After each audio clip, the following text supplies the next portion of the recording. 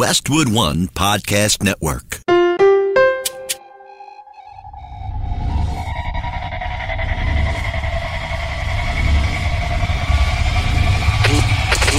Never Quit.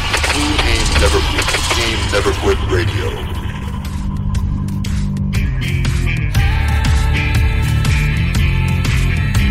You ever think about quitting? It's the combat of life, hammering the snot out of you. Well, stand by, dig in deep, and get ready to get fired up with us.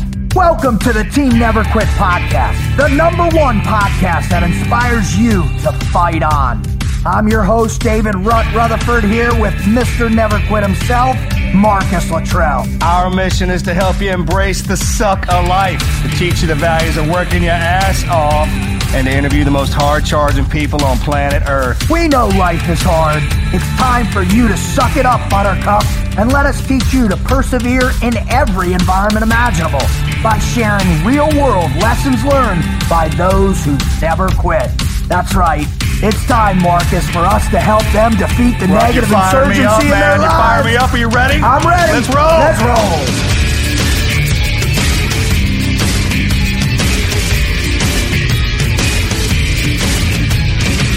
Marcus, tell me, the greatest performance in gymnastics history. What do you think? The perfect 10. Do you know, first off, do you know how many perfect 10s there's been? No, but I know the one that rattles into my head every time I think of a perfect floor routine, and that's Kim Zmeskal when Dev went down to the Georgia. Whoa, when was that one? In Atlanta.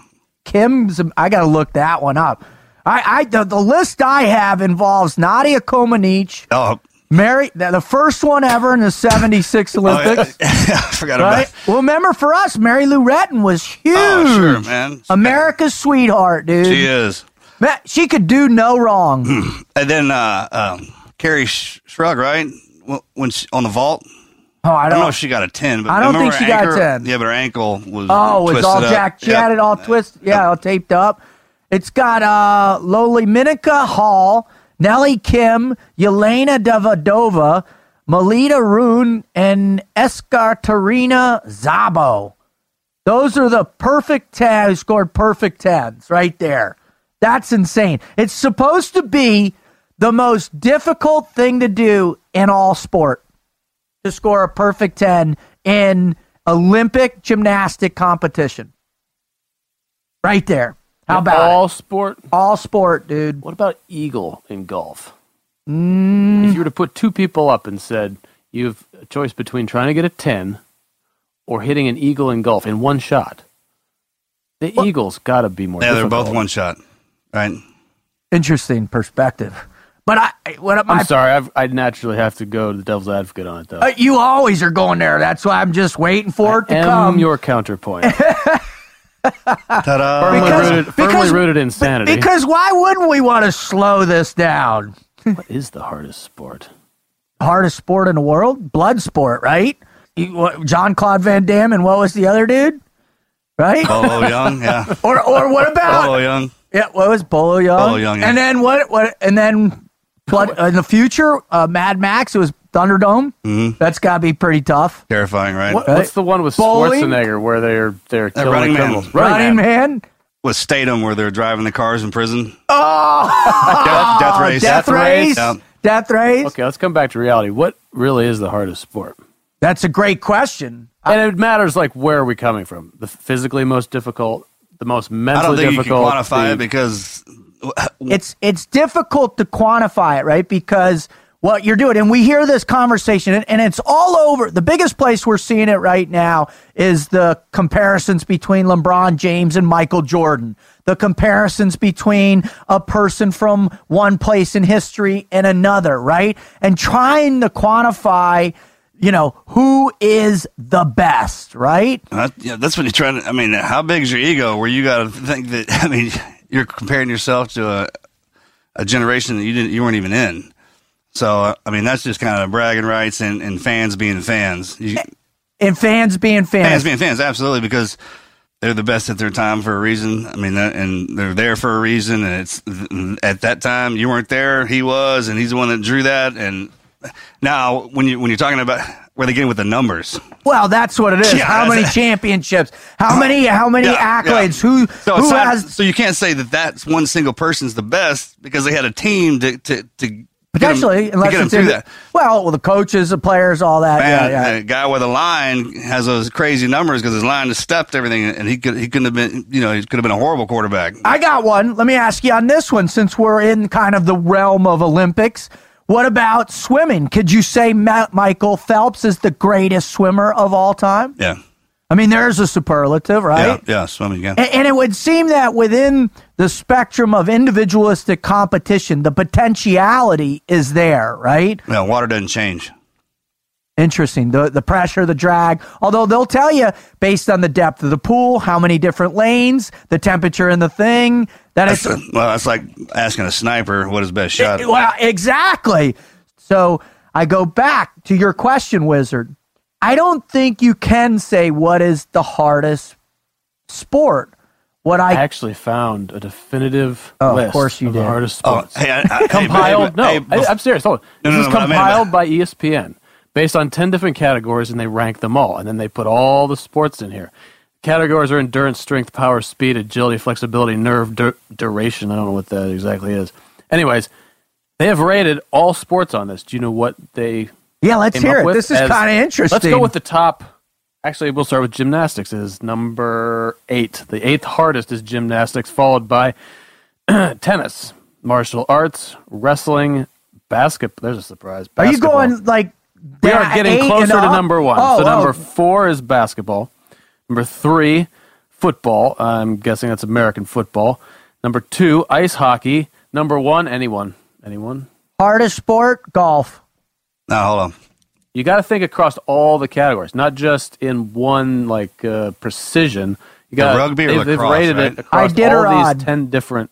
Oh, you're getting like that, huh? Oh, lacrosse. I like that. Go there. Thanks, buddy. You're wrong.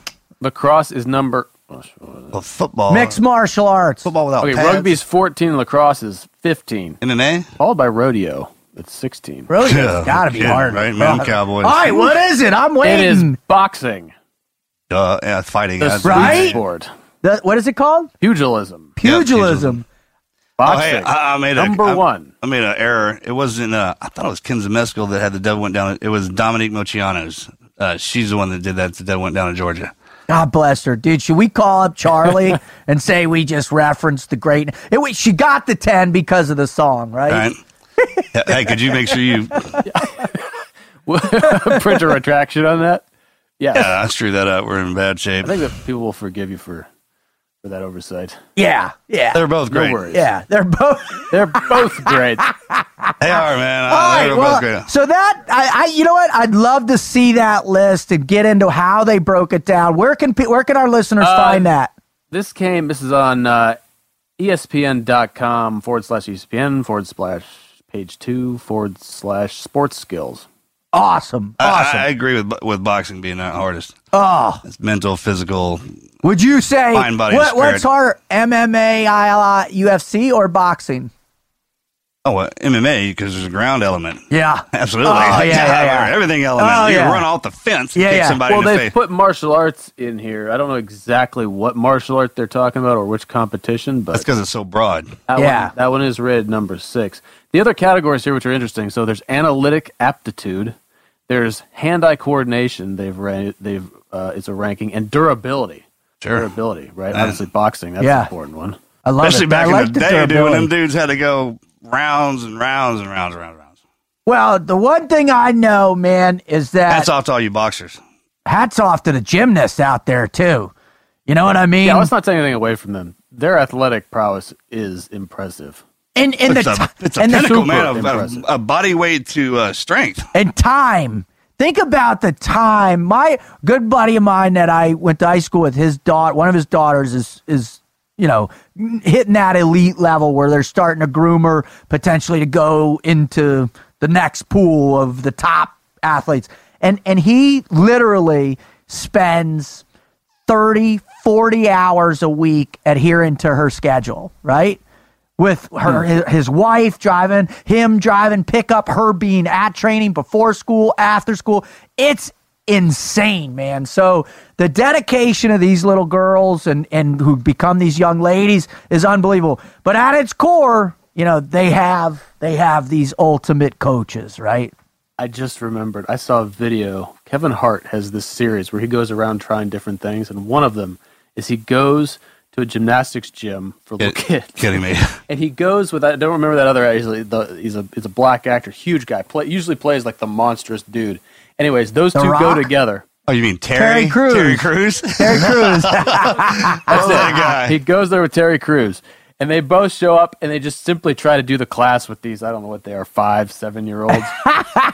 It is hilarious. Oh, that's and it awesome. speaks to how difficult some of this stuff is. I mean, the average person, go out there and try to do a lever, or try to do a planche. Even Dude, a I can't touch handstand. my toes, much less do Go out and whatever try that, and was. you will get an appreciation just for the athleticism required to do, and the strength. It's given. It's implied, the Yeah, appreciation. respect. Right? Respect. Well, let's turn a little bit and let's start this sucker out. Welcome to the Team Never Quit podcast. I'm your host, David Rutherford, with Mr. Never Quit himself, Marcus Luttrell, and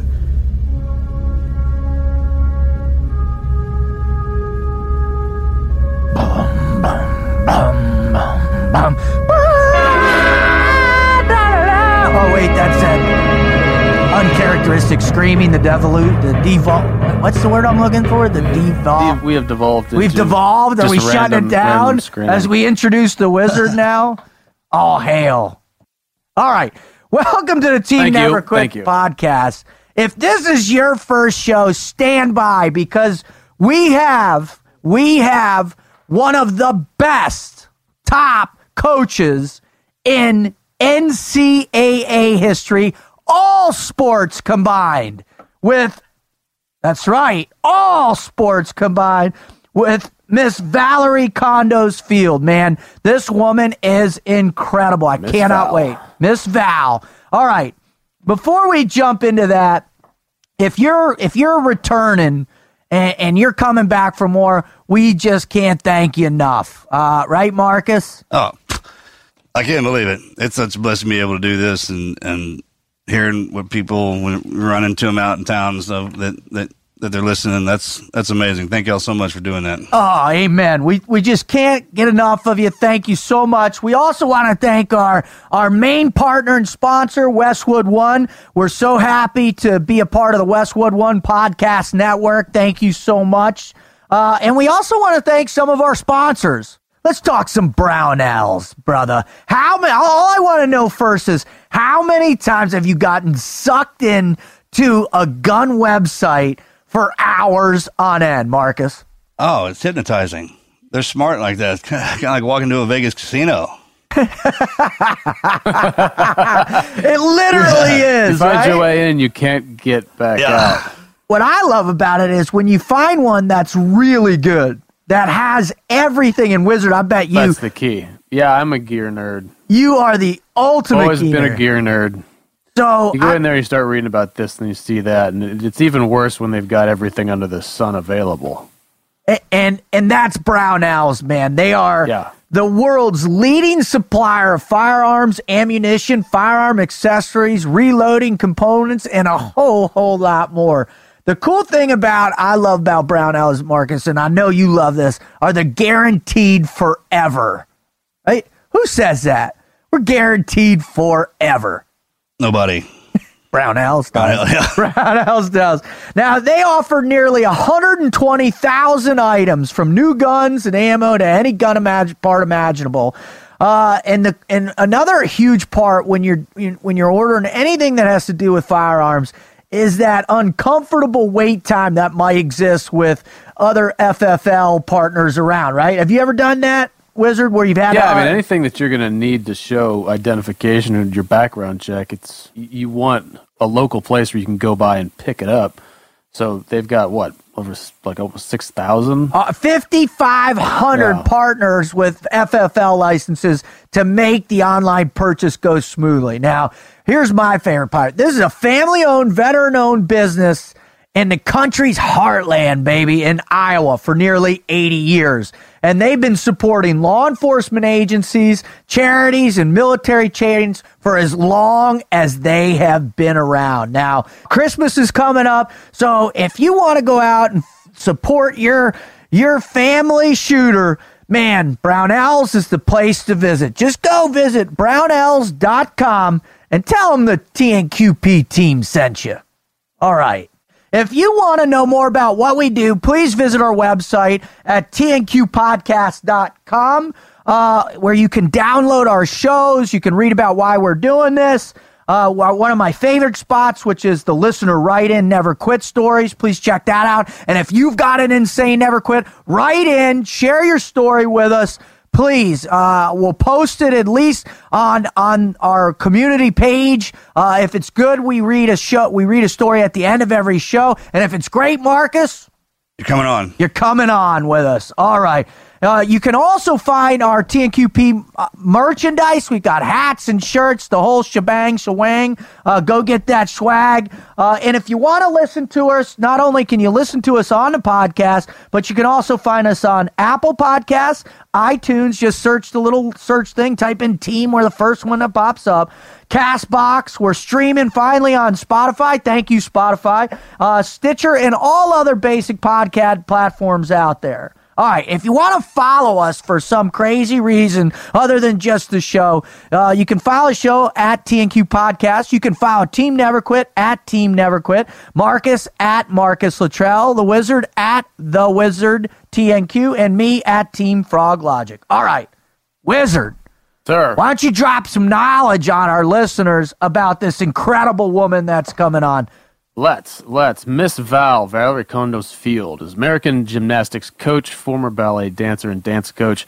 She is currently the head of the UCLA Bruins gymnastics team, which is a very dominant team in that space. She has been for 29 years. Now, coming up, she was from an artistic family. She started she came up playing piano as well as being a ballet dancer. In fact, she went on to dance, for example, Sacramento Ballet, Capital City Ballet, and Washington in the Washington, D.C. Ballet. That opened a door for her in 1983, where she took a position with UCLA coaching as a dance coach for their floor routines. She stayed there for 8 years until she was offered the head coach position. And like I said, she has now been there for 29 years. She's expecting to retire following her 30th season. Coming up here in 2019.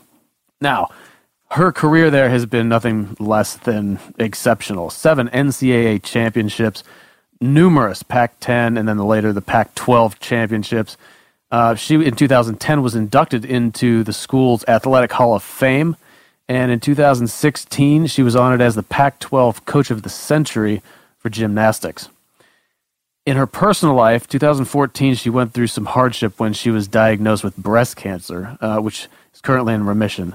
She has written a book, which came out recently in October, called Life is Short, Don't Wait to Dance. Marcus, let's dance. Let's dance right now, bud. Come on. What do you think? Dude, do you know, is ballerina not on the hardest sport thing? You know how hard that is? I mean, granted, broken toes. Right? Joints. I mean, when they get up on, and man, that is just brutal. Something.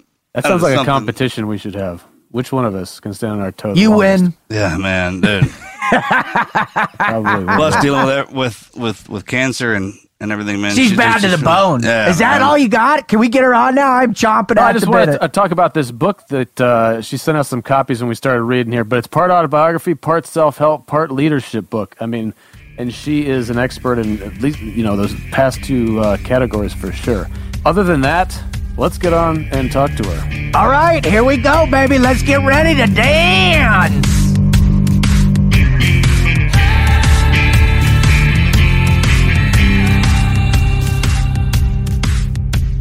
All right, Marcus, how many dudes do you know that are utterly miserable at picking out their clothes?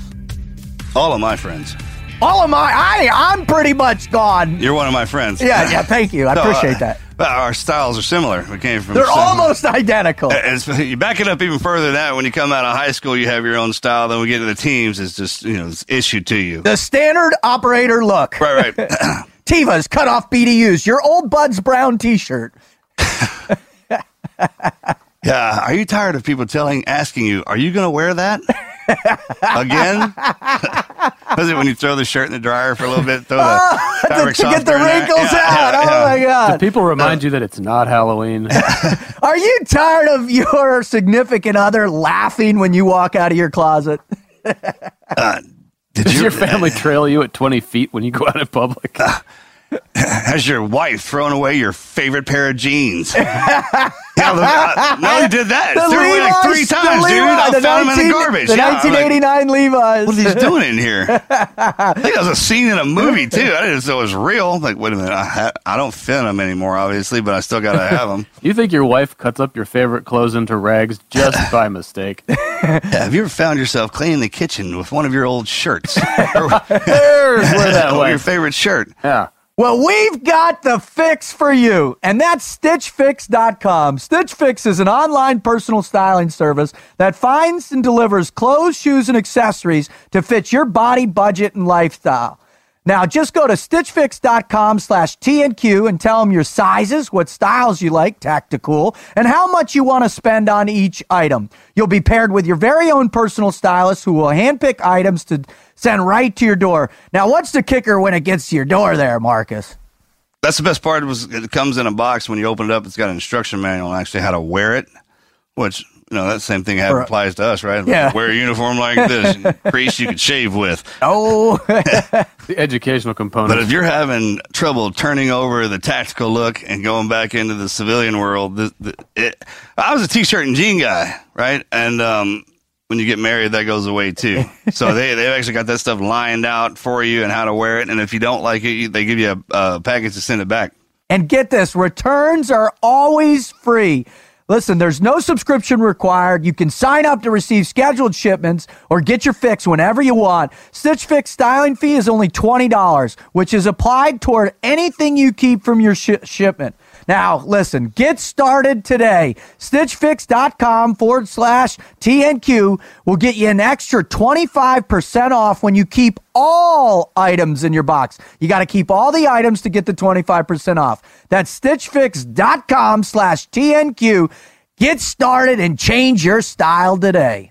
Okay, Marcus, how many guests have we had on the show that are just at the pinnacle of their career in terms of coaching? The people that They're are better than us in every capacity. they're pretty much better than us in every way, shape, and form. People that have been influencing human beings in ways that we can't even fathom. We talk about our old instructors in the teams. We talk about the new guys who come into our platoons. But none of what I've ever experienced in my life prepares you when a Tony La Russa comes on, when a Greg Jackson comes on, and now who we have, perhaps one of the greatest gymnastics coach in the history of the sport, is coming on today. I gotta tell you, brother, I am fired up. Oh yeah, no. I when we were going over the schedule and who was coming on the block, it was let's do this. I'm ready. Teach us more about ourselves than we ever could, because that's the beautiful thing about our ladies, man, is they can punch right through our armor. We get up in the morning, it's always on in some kind of capacity, and what's unique about each one of our ladies is they possess a skill that can punch right through that and teach us something about ourselves. So this ought to be pretty heavy. Well, what do you say? Let's get this going and let's bring Miss Val on. Are you ready, gents? All right. Ladies and gentlemen, boys and girls, children of all ages, welcome to the TNQ podcast, Miss Val. Thank you, ma'am, so much for coming on. Thank you so much. It is an honor to be speaking with both of you, honestly.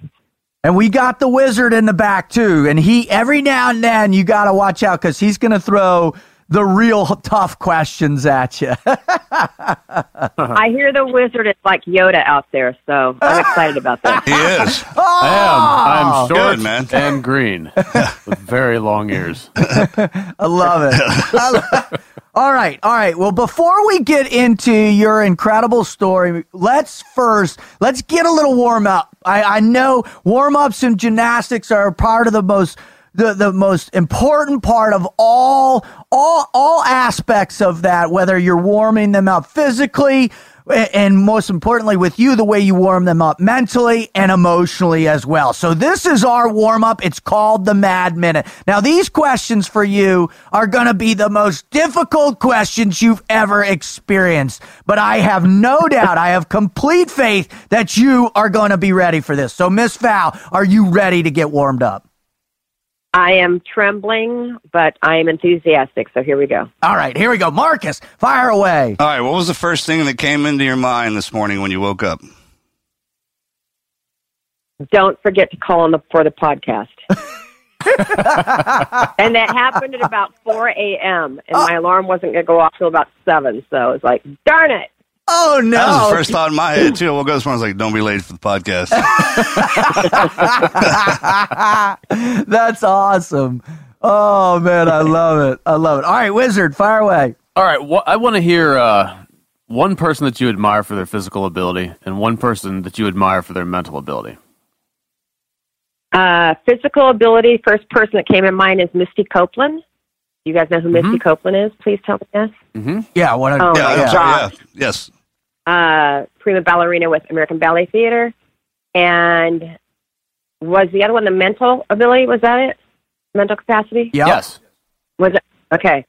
The toughest athlete I've ever had the privilege of working with is Kristen Maloney. She was a 2000 Olympian. She went through horrific surgeries trying to get the rod in her shin to be the right length. She had, I believe, 4 different surgeries, and the last one, she got an infection in her bone, and they almost had to amputate her leg. And so she spent about 3 years with us just trying to get this thing right, and came back her last year and competed the same skills that she competed at the Olympic Games, and with about 6 months of training. Oh, my gosh. And we actually named an award after her, the Heart of a Champion Award, because we just said, all of us coaches said she's the toughest athlete we've ever been around. Oh, that's awesome. We should look to try to get her on the show. I know, absolutely. Right. Absolutely. That's unbelievable. All right. Yeah. Are you Very ready? impressive. All right. If you could dance on any stage in any ballet, where would it be and what ballet would you dance? Ballet, I would do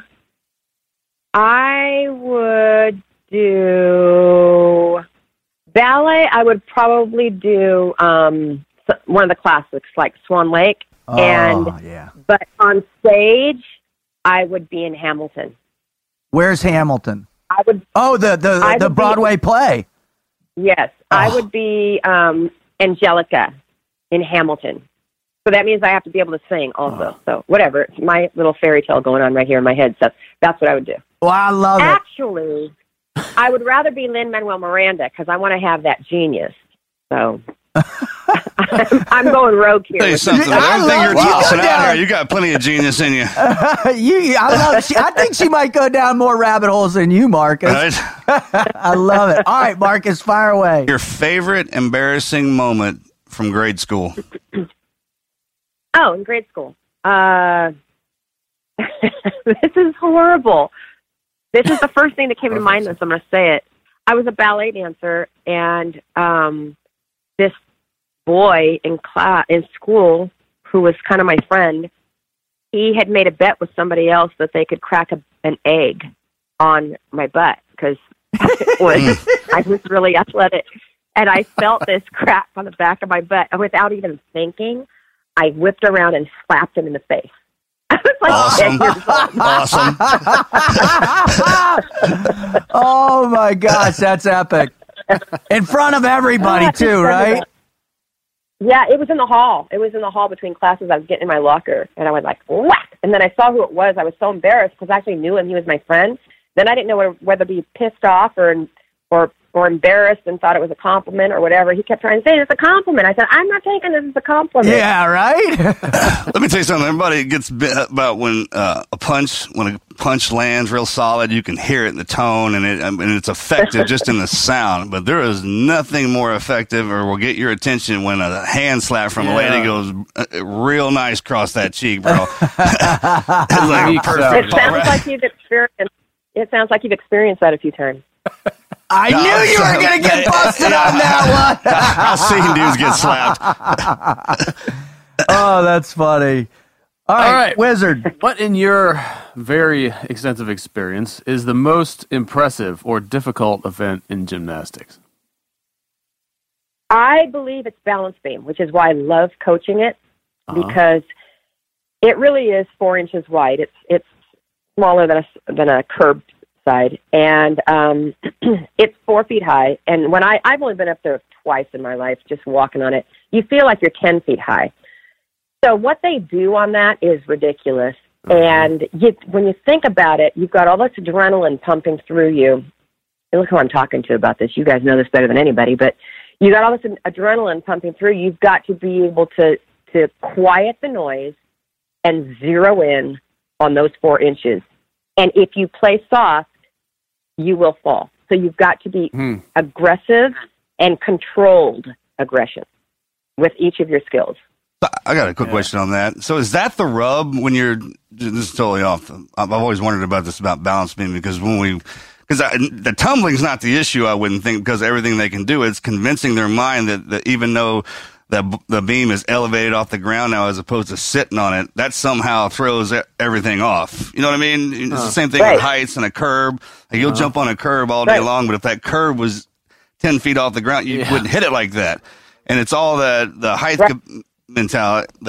Well, your visual once your visual cognition triggers your limbic system, right, and the differential between the height, you can't stop that. It's you're that's what I was asking. automatically. Is that the hardest thing to train out of them? Is to get away from that height part, because that's what throws you off, right? Right. Yeah, because they start on baby beam, so they start learning skills on a beam that's about 6 inches off the floor. And then you just take them up to a medium-sized beam and the high beam. And once the mats are taken away out from underneath them on the high beam, it really is. It tricks your mind. And that's why I love coaching that event, because it's all mental. Yeah. Well, that's the event that I watch. It makes me nervous. It's queasy. If you ever watch them from the end, you watch balance beam from the end, they are rarely straight.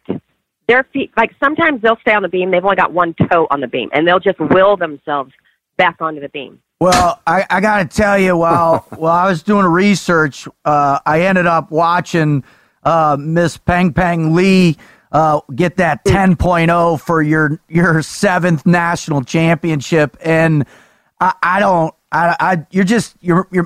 just dumbfounded that what she was able to do on that was insane. But you know what? When you watch her, I always use Peng as the example. When you watch Peng Peng Lee on beam, she surfs the beam, meaning she's rarely straight on a beam. But she's so confident up there that it doesn't matter how off she is. She'll just get herself back on, and she just keeps moving. She doesn't even have to. I always talk to the athletes about hit your refresh button, hit the refresh button. And her refresh button is just so automatic, and it's constantly whirling, that she's just surfing up and down that beam. That's so cool. Yeah, that's a good way of saying that. Right? Imagine the beam is you're on the water. Totally. And flow with it. I love it. All right. Next question. If you had to pick a song that would be the theme music for your life, what song would it be? Don't you want to dance? Say you want to dance. Don't you want to dance? Boom, boom. Don't you want to dance? Say you want to dance. Don't you want to dance? I want to dance with somebody. Yeah, whenever that's the answer, no matter who you are, everyone will get quiet, right? Yeah, and their head starts bouncing, and a couple of songs, everyone will shut up for on that one. It's just the tone, the rhythm in that gets there. That man, it gets it going. It's cool. I love it. Awesome. All right, Marcus, fire away. Okay, your favorite superhero? Superhero, Khaleesi. Oh, yes! That's 3 answers in a row on that one. It's solid. Oh, my God. I never would have dreamed you were going to pull that out. I'm a brand new Game of Thrones watcher, and I'm right there with you. Like, I have 4 daughters, and I'm there. Like, I'm not promoting Wonder Woman or anything. I'm like, be like Khaleesi. She's got dragons. Like Khaleesi. Right? She's got dragons. Queen of Dragons. I love it. That's so awesome. All right, Wizard, last question. Oh, I got to go back. No, let's go with this one. If you were never a coach or involved in gymnastics or dance, what do you imagine you would have done with your life? Great question.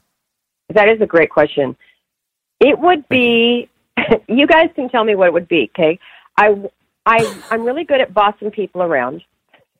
So, like, as a director, I'm really good at just organizing people, getting them motivated, and telling them what to do. But I also want to wear really pretty dresses and high heels. So I love costumes. So what type of a person is that? What type of profession?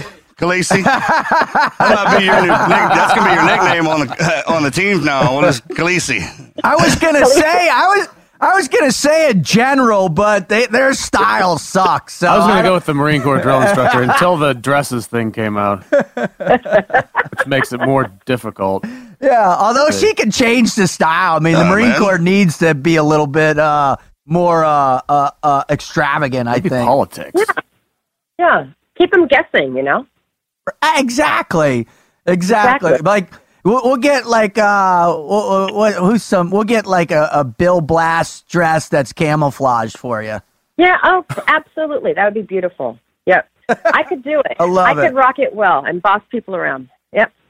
Well, I tell you what, I'm willing to bet that if we went back and interviewed all the young women that went through, now women that in their lives, I guess they would never say it was bossing them around at all. Yeah, that's a misconception that a lady can't drop the hammer and be in charge and run stuff. You see that around here all the time. They wear those elegant dresses and will lock you down. I love it. Yeah.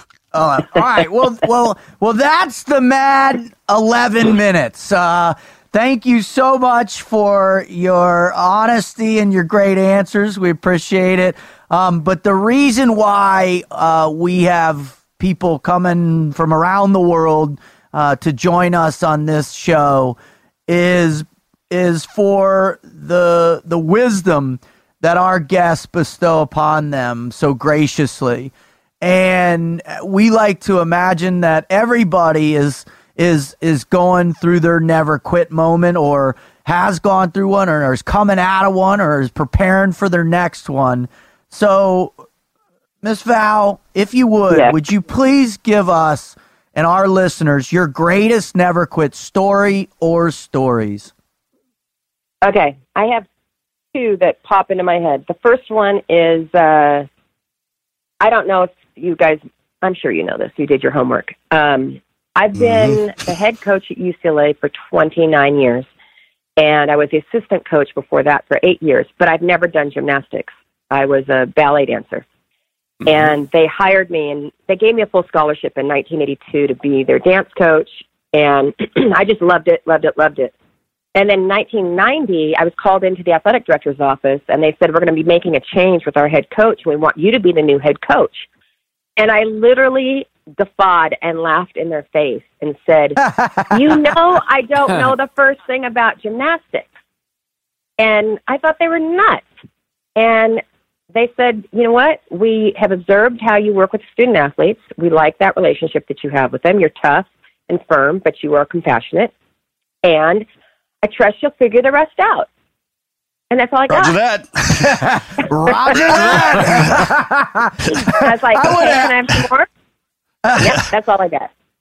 So I did what I thought was prudent, and I studied head coaches that were successful. Now, in my mind, because I didn't grow up in the world of athletics, a coach, a stereotypical coach, was, which kind of what you were talking about, being a general, just tough-minded, unwavering, dictatorial, had really saucy quips that were meant to hurt and sting.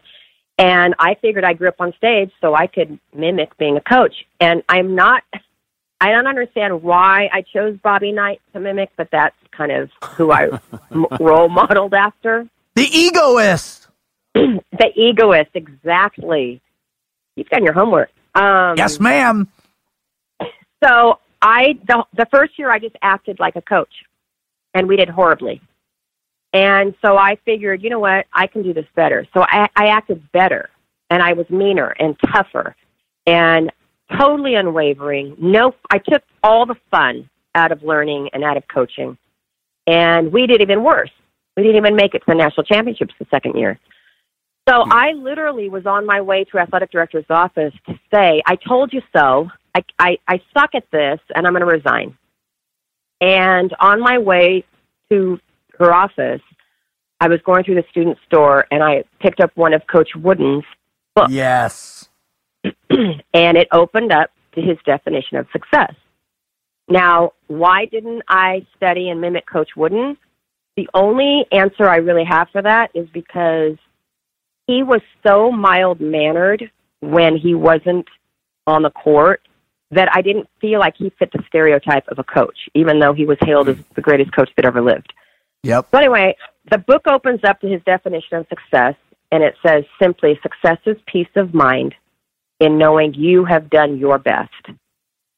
And at that moment, I realized I had been trying to be somebody else. Yeah. And it all clicked for me. Whenever you try to be somebody else, you will always be a second-rate them. And the worst part about it, it prevents you from being a first-rate you. So I didn't resign. I went back to my office, and I thought, what the heck do I bring to the table as the head coach of one of the premier athletic teams in the country that I'd never done the sport in? And I thought, okay, I had 17 years of classical ballet training. I know how to work through pain. I know how to set a goal and prepare for that goal, which was our performance season that started with Nutcracker every year. I know what it's like to be a young woman and have to go through puberty and get in a leotard every day. I know about body shaming and issues. I know about disordered eating. I know about all these things that are intrinsic to sports like ours where you have to be in a leotard and you're judged by how you look. But most of all, I knew how to prepare well enough mentally, emotionally, and physically so that when I was standing in the wings, I was calm, excited, and confident. Wow. And I knew at that moment I could prepare our student athletes to be calm, confident, and excited while they were standing in their wings, is that they're standing there waiting for the judge to salute them to get up on the event. I knew I could do that part of the job better as well, if not better than anybody else in the country. I just had to find people to do everything I didn't know how to do, which was the actual gymnastics part of it, which I did and did well. And at that moment is when I started really feeling inspired in my work. And about 2 or 3 years later, one of my seniors said to me, Miss Val, you have finally become a leader worth following. Wow. And I know. And I looked at her and she said, you're believable because you're being true to who you are and not trying to be somebody else. Holy cow, that's amazing. That old saying, when the teacher's ready, the students will appear. I mean, talking about how you never did gymnastics, but being in ballet, I mean, that's perfection on a scale that most people can't achieve. That's why you guys are so unique. And coaches are trained by their athletes. When you're young and you're not in the leadership role, you're like, I would do it this way. But when we get in there, we never remember what we were talking about. And you kind of, the first couple of days in that, when you get, because it goes from being one of the guys or one of the girls to boom, now you're kind of running them, and you kind of emulate what was over the top of you throughout the years. Like you try and be a yelling coach or talk down to people. And when you're trying to be a coach that you're not, it makes it even worse because you don't know if you're getting your point across and people are looking at you if it didn't make sense until you got to kind of step back. And you nailed that perfect. I mean, you're just talking about, hey, look, I'm kind of, it's not that I outrank anybody. It's just I got to deal with this kind of stuff and all the crap that comes with this sport and this gift that we're allowed to do. And instead of sitting there and preaching at them, telling them what they're doing wrong, like, hey, man, we're learning this together. What I can do is evaluate you from the eyes on the outside, looking at you saying, I know that they want this, so let's straighten that up a little bit. And then you figure it out together. And then the reminder, since you learned it with them, then the reminder with them is you're not coming down on them. You know, you're just reminding them of what y'all learned together. And all the bad stuff that comes with being a woman in the gymnastics and the eating disorder and all that stuff. Man, those life lessons that y'all go through, are critical because that's what no one pays attention to. They just see the gymnastics part of it and think, man, look how great they are. They don't know about the practice and the hours and hours of intensity that goes into that. And then the second story is 3 years ago, June 9th, 2014, I get the call that I've got a very aggressive form of breast cancer. And the only other time I dealt with cancer in my life was with my mom, who had died about 20 years prior to a very horrific, painful death, colon cancer. And my mind just went numb, and I went into battle mode. Like, okay, I'm going to have to fight this with everything I've got. And it's going to be an experience like I've never, ever experienced. And at that moment, I heard, be anxious for nothing and grateful for all things. And I thought it was really weird. You know, I don't know how you translate that, whether it's cosmic energy or the universe or however you translate hearing that, but I translated it and I knew it was God telling me, be anxious for nothing and grateful for all things. So I went home and I told my husband the not so great news about the breast cancer. And then I told him, I said, you know, I heard this, be anxious for nothing and grateful for all things. And he looked at me and he said, well, that's from the Bible. I had never read the Bible. I grew up Greek Orthodox. It was in Greek. I didn't read Greek. And he says, go look it up. And I did. And it's right there in Philippians 4:6. And my world stopped because I heard this before I ever read it. Wow. And it's that, I know. And I knew it was a commandment, and I knew I would obey the commandment. I just didn't know how I was not going to be anxious when you're diagnosed with a potentially fatal disease. And I went to my oncologist the next day, and she had this big smile on her face, and she said, had you gotten diagnosed with cancer, with this type of cancer 10 years earlier, we had absolutely nothing for you. Oh. If you choose, this was the great question, the great opportunity, the choice. If you choose to get chemotherapy and surgery, chemo for a full year and surgery, I know it's going to work. And at that moment, I understood the commandment. How I was not going to be anxious was through gratitude. I didn't have to get chemotherapy. I got to get chemotherapy because I live at a time that has the chemo.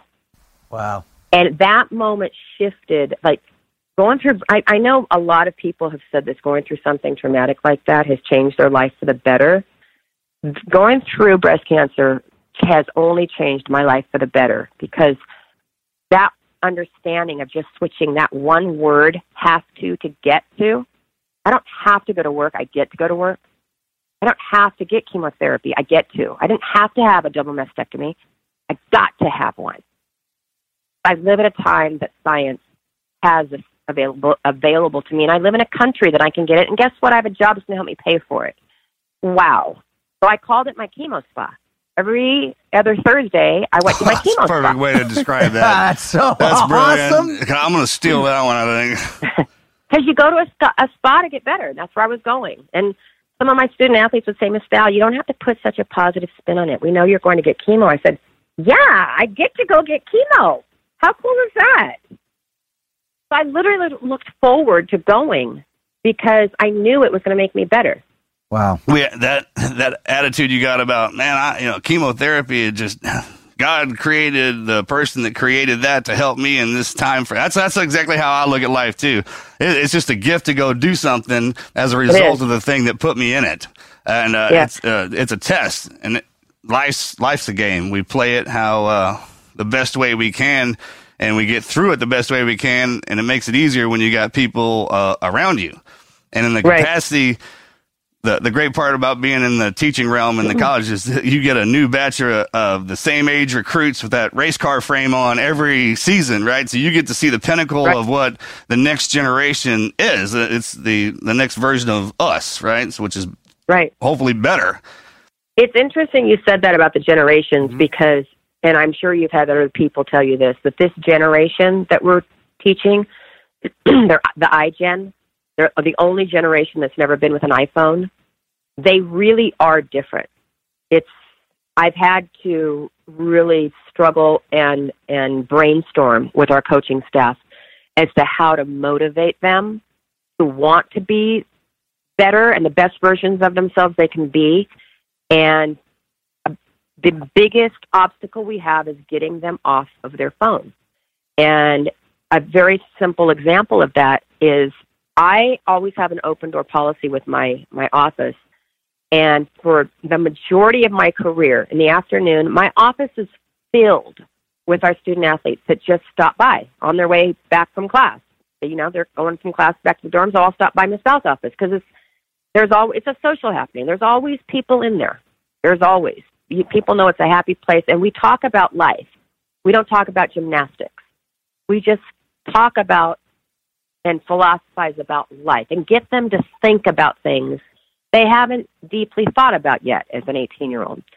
And I was saying to my coach the other day, my assistant coach, I said, you know what? Is it me? Am I just getting old and they don't want to hang out with me?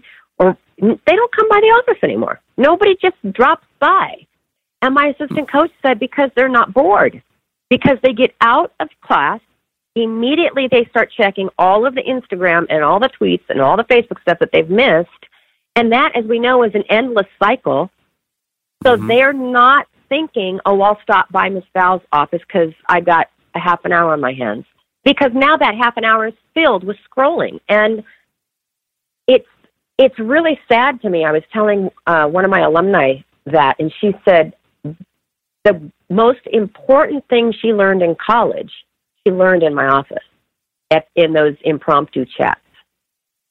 And that's the biggest obstacle we've got, is getting them to think and be interested in something of substance. Ms. Val, one of the things that I always see you constantly talking about is, you know, your definition of coaching, which is, you know, to motivate change mentally, emotionally, then leads to physically.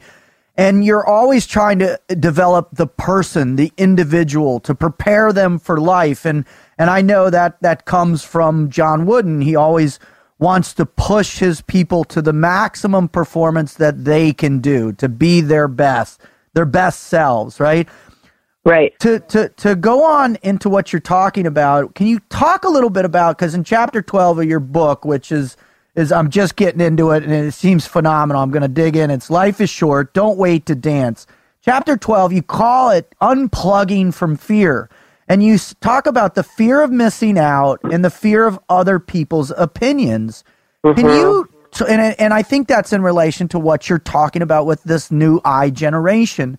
How do you address this to really pull out the best of your athletes when they're constantly plugged into this potential fear? The only way that I have had success in doing this, and it's Michael Gervais coined the FOPO. You know, FOMO is fear of missing out, and FOPO is fear of other people's opinions.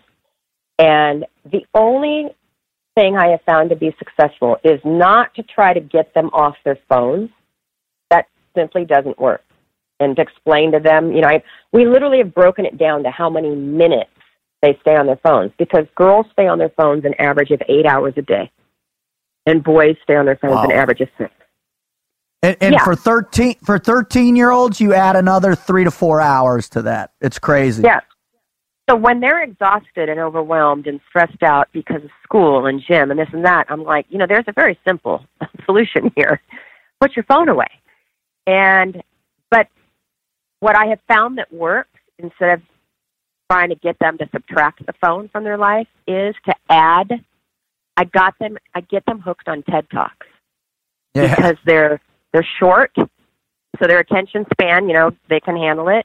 And I tell them, you go look up anything you want. Go look up fear of failure. Go look up sex. Go look up eating disorders. Go look up how to make lemonade. You can look up anything in a TED Talk. Just go look it up. And every student athlete I've had go to TED Talks, I'm telling you, their lives change, because they get over their fear of missing out and fear of other people's opinions, because they no longer care, because they're interested in what they've been listening to on their TED Talks. One of my greatest examples of that is Caitlin Ohashi. She, if you guys are in the gymnastics world at all, her floor routine went viral last year, over 100 million views on her Michael Jackson floor routine. And when she came in, she was just floundering and just put on a ton of weight and wasn't able to do the gymnastics she was recruited to do, and just, there was no substance in her life. And I said, Caitlin, and I gave her the TED Talk speech, and she literally came in the next day, and the entire time she was supposed to be training beam, she was sitting on the beam telling me about the TED Talks that she had listened to. And since that time, that was when she was a sophomore, she's a senior now, she's gotten extremely involved with the homeless. Wow. Her poetry writing is extremely deep and poignant on body shaming, on broken families, how they're not really broken, how you can just make your family and it doesn't mean we're broken. I just found out that we have homeless students at UCLA, and she's working with them. It's called Bruin Shelter, and she's working with them to help raise money to get them lunches. Wow. Her whole life changed because she ignited her brain with something else besides social media. Yeah, I saw. I mentor kids in the beginning. The guys coming out of the Division I colleges going into the NFL every year, and I've been doing it for about 13 years now, and that's what you said is true. This last two generations, you notice, because they're with us. We're unique because Gen X, we're a little bit of the old, a little bit of the new, and then further into that, the guys, they're absolutely on their phones all the time. And I kind of broke it down like, okay, look, when we're training in here and you're doing all your drills, you don't have that phone on you. So after we get done training all the drills, your mind literally needs to understand what just happened, what your body just put it through. And if you plug something else in there other than what you're doing, your body won't compensate and kind of tack down what you just learned. So I broke it down like, hey, look, you got to look at it like, man, all the other athletes who are competing against you are on their phone. All right. So, and they're not only that, they're probably talking smack about you, and you're just reading all that. When you get away from that, man, they don't have the ability to touch you, and you're actually training an extra hour than they are when they get out and they unplug. I like to say, man, they have way too much information and not enough life experience, so they throw the wrong emotion out sometimes on a situation that doesn't call for it. Right. At the very least, I was like, hey, if you have to get on that phone right after we get done doing drills, have somebody film you with your phone doing your drills so you can look at it and critique yourself. And that's what you're plugging into, the training part of it. And literally when they come in, you just like, hey, phones, you get it back when I'm done with you. All right. And it's just kind of like breaking the habit. And you've heard, about the greats who just are true students of their sport. There's no way Peyton Manning was getting on his phone after workout. He was going and studying film, and not just of quarterbacks, but of the entire scheme, the entire offensive scheme. There's no way Tom Brady's finishing a workout getting on his phone. No. The greatest of all time live a different life. Put it to him like that. What kind of athlete do you want to be? How hard in the paint do you want to train and make yourself? Because the further you step away from that, not looking, and I'm not talking about helpful videos and whatnot. I'm talking about the junk they plug in. The more time you spend with just your mind and body and whatever it is you're training in, the more proficient you're going to get at it. Those have to have the same amount of time. Right. And that's really when you start to see them blossom, is when, and I talk about it in my book, The Circle of Life. One thing leads to another, and it usually starts with a good night's sleep, and how that can just spiral downward if you don't. You choose to go out to Westwood with hot football guy, and you don't get in till 1 a.m, and then you're having to get up at 5:30 and get to the training room to get to the gym, and you're tired, and you're probably setting yourself up to get injured, and then you go to class, and you're not awake enough to pay attention, and then you're thinking, oh, God, I've got to go to my tutoring, and it's just this downward spiral, and you're not fueling yourself, you're not eating right because you haven't prepared, you forgot to pick up the lunch that our nutritionist packs for you because it's just bad. And when they start making positive choices in their lives, and it starts with, put the phone away at 10 p.m. and just start winding down. And I don't care. They go, I can't go to sleep at 10 p.m. I said, I didn't say I had to go to sleep. just start winding down. Just read something. Just get off your phones. And that one thing, that one little thing, will set a positive circle of life into motion. That's genius. Sure. What I'd like to do now, Miss Val, is back your circle up, right? Back to that time where you became the head coach, and I was there's this incredible video that you give where you talk about the 4 different types of coaches at this coaches event that you did, and can you back up and walk us through the process of how you became the coach you became, if you would? I remember very clearly, early on in my head coaching career, maybe my second or third year, walking from the parking lot into the athletic department and thinking, how many millions of dollars are spent in our athletic department on 24 sports for the purpose of bragging rights? Because all sport is about being able to say, ha-ha, we beat you. Ha-ha, we beat you. And then I thought, how many gazillions of dollars are spent from Pee Wee football to college to the NFL to the Olympic Games on bragging rights? Then, I mean, don't even get into world soccer, lives being lost because they lost a game. Right. And at that moment, it clicked that I don't have that DNA in me, that win at all cost DNA. I didn't grow up with it. It's not in me. So why am I going to do this job? And it was really, really, really clear that besides the military, I believe that athletics is the greatest venue to learn really tough life lessons that you don't learn in the classroom. So I, at that moment, got clarity that I was going to use every day that we have in the gym, train really tough life lessons like perseverance, working within a team, following a game plan, even when you don't feel well, and learning how to finish. I'm going to teach those lessons, and I'm going to develop these superheroes as people. And because I get to work at UCLA and we get to recruit some of the most talented athletes in the world, if I can develop them as whole superhero human beings, that will translate to the competition floor. And I literally went into my athletic director's office and I said, I'm just going to tell you my philosophy of coaching. If you want win at all costs, then I'm going to retire. I'm going to resign and go somewhere else. And I said, I don't believe in win at all costs. We will win some championships, but the only thing I'm concerned with is developing them into these magnificent humans. And my athletic director said, 100% supportive. Amen to that. Go do your job. Awesome. Higher level purpose stuff right there. Awesome. Now, one of the questions that it always pops up in my head anytime I get a chance to be around coaches of your caliber, I always ask, how did you develop your methodology? Like we had Tony La Russa on, many consider the greatest, Major League Baseball manager of all time. And he's a strong advocate of reading and not just reading, but reading about great leadership from all walks of life and studying and getting to know other people from other sports. Did you do the same as well? Yes.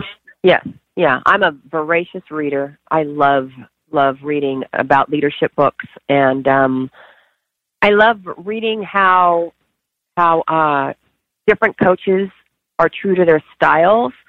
I related really well to the Pete Carroll type of coaching. Yeah, where let's work really hard and have a lot of fun doing it. And yet, I have heard that Nick Saban's athletes just totally respect and love him. They do. And he's the opposite type of persona that Pete Carroll is. And that's why that kept reinforcing me, do me, just do me. And sadly, it wasn't until I got breast cancer that I finally gave myself permission to be myself on the competition floor, because up until then, and this was just 4 years ago, up until then, when I would get on the competition floor, I would posture the affect of a head coach, because I didn't want my athletic director, I didn't want our fans to think that I didn't take my job seriously. And then I get breast cancer, and you realize in something like that we all have an expiration date. We just don't know when ours is.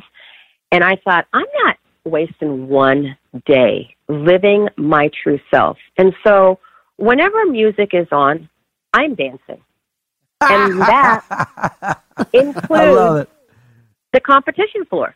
You dance more than your athletes do. I'm telling you, every video I've seen of one of your athletes coming off the floor finish, you're dancing more than they are. It's awesome. I am. And so you'll love this. 2 years ago, we finished fourth at the national championships, and I had a male coach, come up to me and say, in all his wisdom, I really think that you guys would do better if you didn't have as much fun. Mm. And what? I said, okay. Who has the most fun on our team, do you think? And I said, would you agree it's Pang? He goes, yeah. I said, well, she just got a 10 on the biggest stage in collegiate athletics on the national championship floor. She got a 10 on beam. Who has the second most fun? Caitlin Ohashi? Okay, well, she just PR'd on all of her events, okay? And we went through our team, and I said, let me tell you, the two girls that bombed this national championship, those are the ones that don't ever have fun. They don't let themselves have fun. So we do the hard work during the week, and then we celebrate that in competition. And then this last year we won the national championship, just having a ball, and the same coach came up to me and he says, I'm a jackass. I don't know what I'm talking about. Congratulations. Humility. I love it. I said, you know what? It's not that you don't know what you're talking about. You do you, and I'll do me. And you don't try to be me, because you dance on the sidelines would not be effective. Probably not. You make that environment that's effective, but when it's fun to be around, I mean, as soon as your athletes are done doing whatever it is in school, they're haul butt. I mean, just like you said, they'll spend more time over there. If they know they're going in and it's going to not only be hard, but it's going to be miserable, then that completely takes the whole concept away from what we're trying to do with athletes. And you look at any team, any sport, any team, when they're in the zone and clicking, they've got smiles on their faces. They're skipping off the sideline. That's when you're in the zone. Yeah, trying to tell them, hey, look, go out there, and if you were playing in the lot with your boys, flag or tackle football in the lot, when you're out there, and you know how much you do those crazy throws, and everybody makes these crazy catches because you're having a blast, right? And when you're having a good time, man, you're not thinking about, we're here, we're this, it's miserable, I got hit, I got tackled, or I fell. Well, yeah, I mean, that's part of it. I mean, if you're going to stand up, you're going to fall down. If you're going to flip on that, there's going to be times where that's going to happen. That's part of it. And if you, the test is if you notice that and then work on making it better and not focus on the miserable part of it that you screwed up. It's kind of like, hey, it's over. We're past that one. Let's move past it. And in our realm, the way we do business is as soon as you class up, man, you start training, they just wear us out to where there's nothing left. I mean, it's just your mind takes over. And at that point, when you start training, it's just muscle memory. And then you hone in on the basics. And if you get good at the basics when you're worn out, you are going to be magnificent out of the gate when you have all of your energy. And as you start to wear out, you go back to the basics, which if you practice those, man, that's what keeps you in line and it keeps you effective. And you outlast. That's what it's about, outlasting your opponent. And then when you wear out, man, that's how it goes down. What you are describing is how Pang trained. And the energy that you saw her compete with is what she trained with every single day. That was her default. Her default was a big skills, concentrated effort, but with a release. She released her brilliance every single turn she took in the gym, and that became her default. And so it was no big surprise. I mean, how many athletes in any sport do you know finish as she did? Her 2 events she competed in college, she finished with 10s on both of them. How many athletes get to go out like that? Very few. Not many. Very, very. I mean, you look at someone as dedicated and talented to the game as Peyton Manning was, and sadly, he didn't have his best game on that last night. But it's what you're talking about, because when your mind gets overloaded and all these stressors and noise come in, for you to be able to go to your default, which are your basics, and they just naturally kick in, that's what's going to save you. That's what saves you. Mm-hmm. Ms. Val, I want to ask you, do you encourage the same type of, this being, having a good time and allowing that to get yourself into a flow state during competition? Do you promote that in practice as well? Or is there more? Yeah, but it's really done with music. We train at 7:45 in the morning, and as I said, they're in the training room by like 6 or so. So it's an early day, and most of them are kind of dragging as they come in. As soon as we start workout and they start warming up, that music is pumping, and they get ignited by the music. If they stop working hard, if they stop dialing into their cues, if they start doing sloppy drills, the music goes off. That's like the worst punishment they can have. Well, and then what happens? What do you do after that? And then I'm the like, music goes off, and what happens? Let's go back to the beginning. Start all over again. Start all over. Warm it up all over again. And when you do your jumps across the floor, you're pushing through every joint in your body instead of floppy feet and bent knees. Here we go. Let's start all over again. And then once they dial it in and they start kicking it in, we can put the music back on. They can start having fun.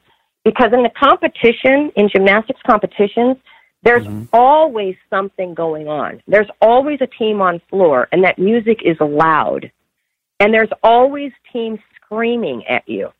So you can't hear much on the competition floor. You can't hear your coaches cheering for you or coaching you. You can't hear anything.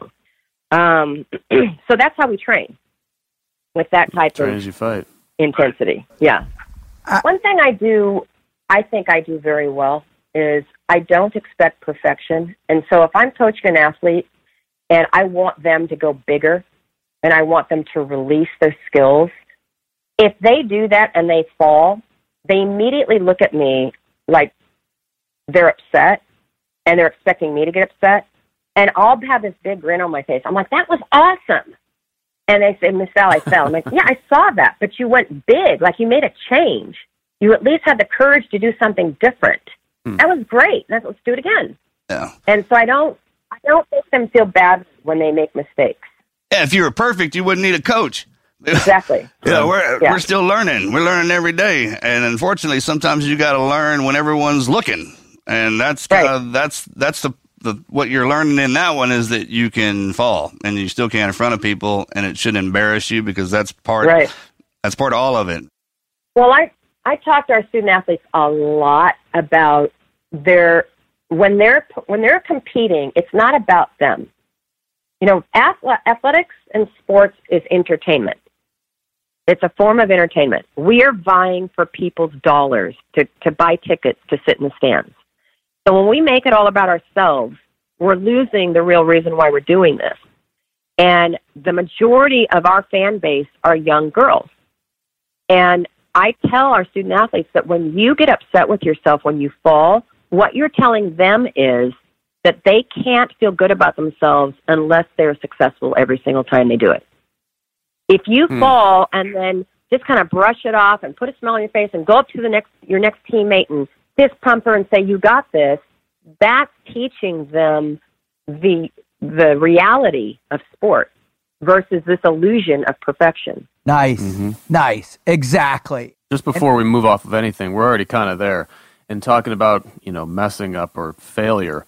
And one of the questions that I like, to ask coaches is, what do you do for an athlete after they've failed to gain that confidence back? Because particularly in something like gymnastics, and we were talking about the balance beam, I imagine that your mind can play serious tricks on you when you're about to commit flipping your body, up above the floor several feet. How do you reset that athlete? What do you encourage? Excuse me. What do you encourage them to do to get back in the game, so to speak? Well, I talk with them a lot even while I'm recruiting them, before they even get to us, about this concept of failure, and I don't believe it exists. And I tell them that failure is just another F word that somebody made up to make us feel badly about ourselves. And I explain to them, I tell them, I'm going to prove to you failure doesn't exist. When you are up on balance beam and you're doing a backflip and you fall, instead of thinking, I can't believe I did that, or I suck, or I'm no good at this, or my coach is going to get mad, if you will start to think, okay, what did I not do? I didn't push through my legs. I didn't set my hips. I didn't use my arms fully. As soon as you're learning something, it can't be failure, because learning something takes you that much closer to your goal. So when they fall, even if they have a horrific fall, and balance beam is probably the worst when they crash, and they get up, and I go, and instead of, rushing over, even to like a little kid, when a little kid falls, you don't make it dramatic. You go, you okay? Okay, let's move on. And I'll just go up to them and I'll go, you okay? And they're like, yeah. And I'll go, okay, so what could you have done better not to make that happen? And they're like, Miss Val, my brain just froze right before I went. Okay, so what are we going to do about that?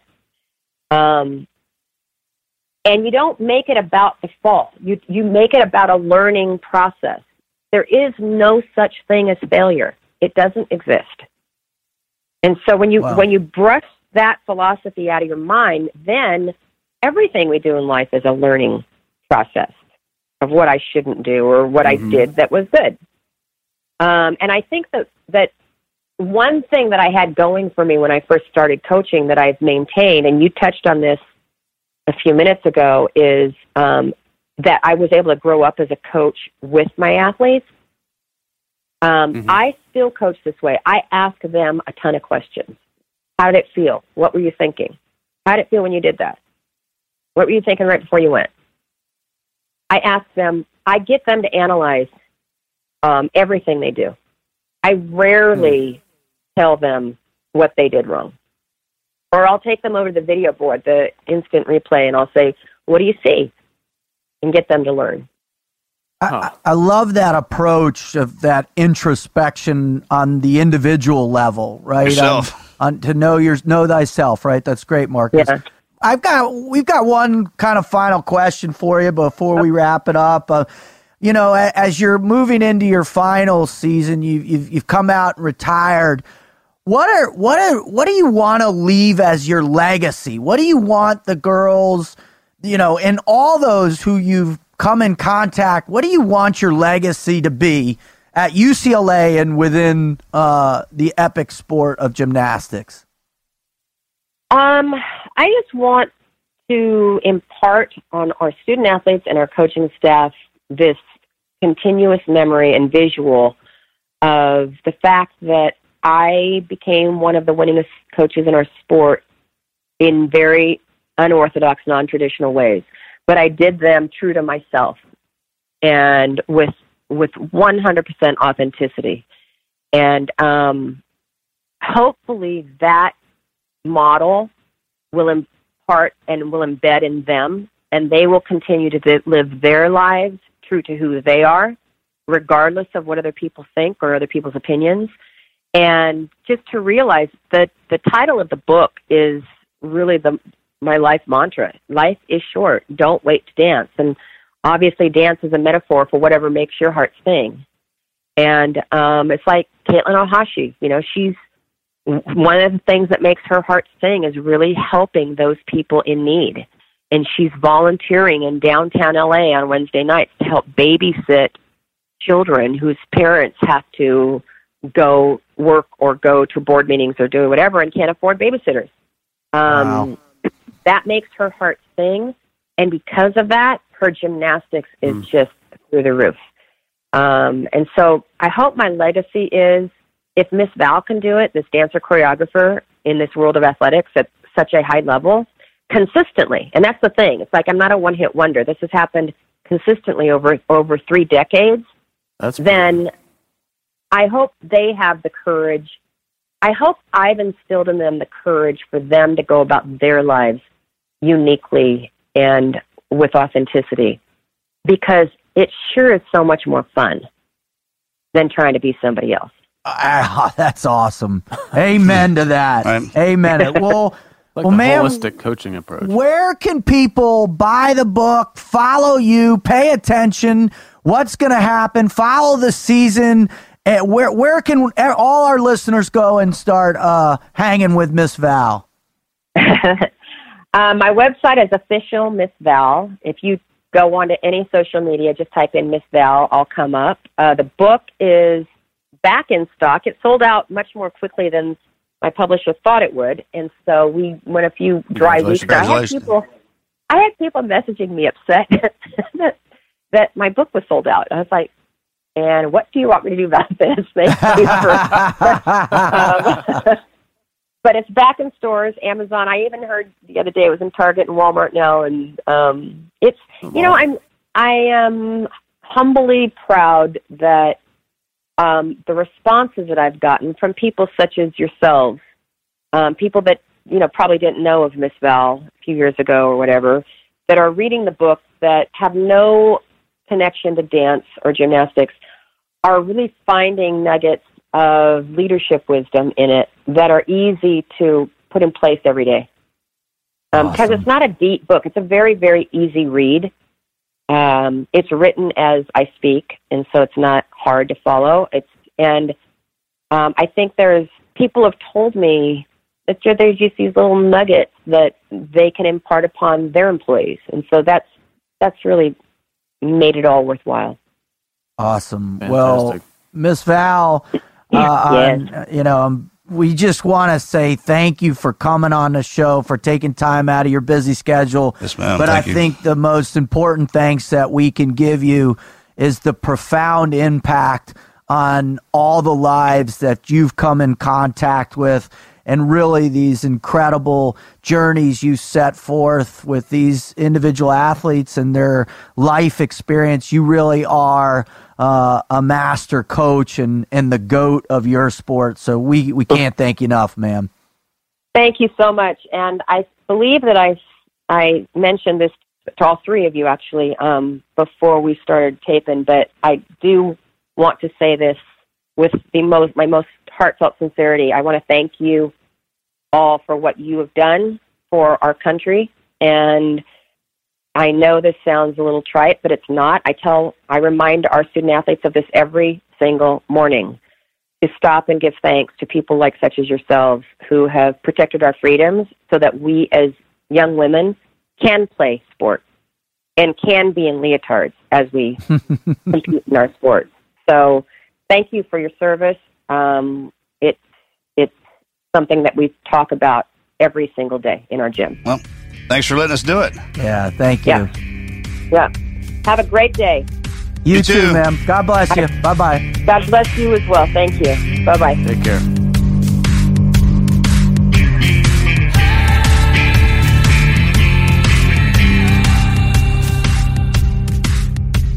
Wow, man, I love that woman. She's incredible. Okay, now for one of our sponsors. Marcus, what is the most powerful thing that you remember from downrange? The what? The lack of quality of... Sleep? How many hellholes did you sleep in? How many times did you find yourself in the dirt?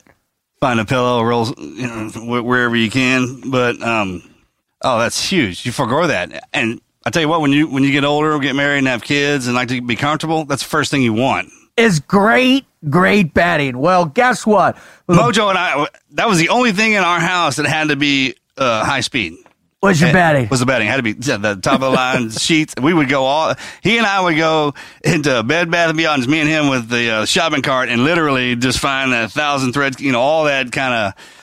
This is back before it's been out. The bedding is so high. The sleep technology is great, which is great too, because now we're getting to that age where we like to sleep in a bed with soft bedding and pillows and all that. But well, I tell you what, that bolster sleep pillow that I got, and I know you guys were saying you dug it too, man, is unbelievable. And the Bolster Sleep Company is dedicated to help you sleep well so you can live life more fully, because that's what we definitely need. We weigh our mission and our business equally. Listen, Bolster provides premium hybrid mattresses which combine real springs with mid-layer of cooling foam for a much cooler sleeping experience. Now, I don't know about you all, but when I went to Afghanistan, something broke in my regulator, so I run hot. Do you run hot, bud?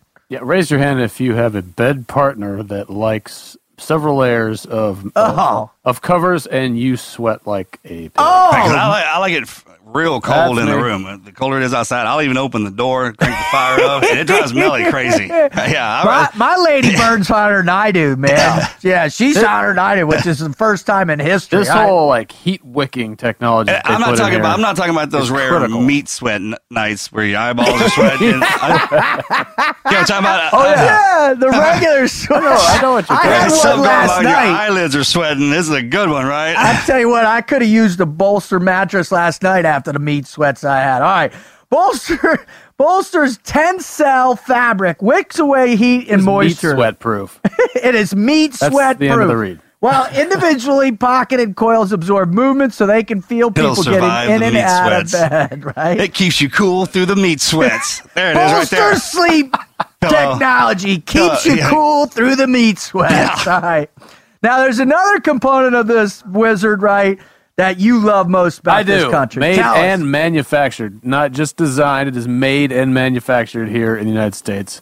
When they came to us and we found that out, that was a distinguishing factor because there were a few people that were thinking about advertising with us in this market segment, and that was a game changer for me.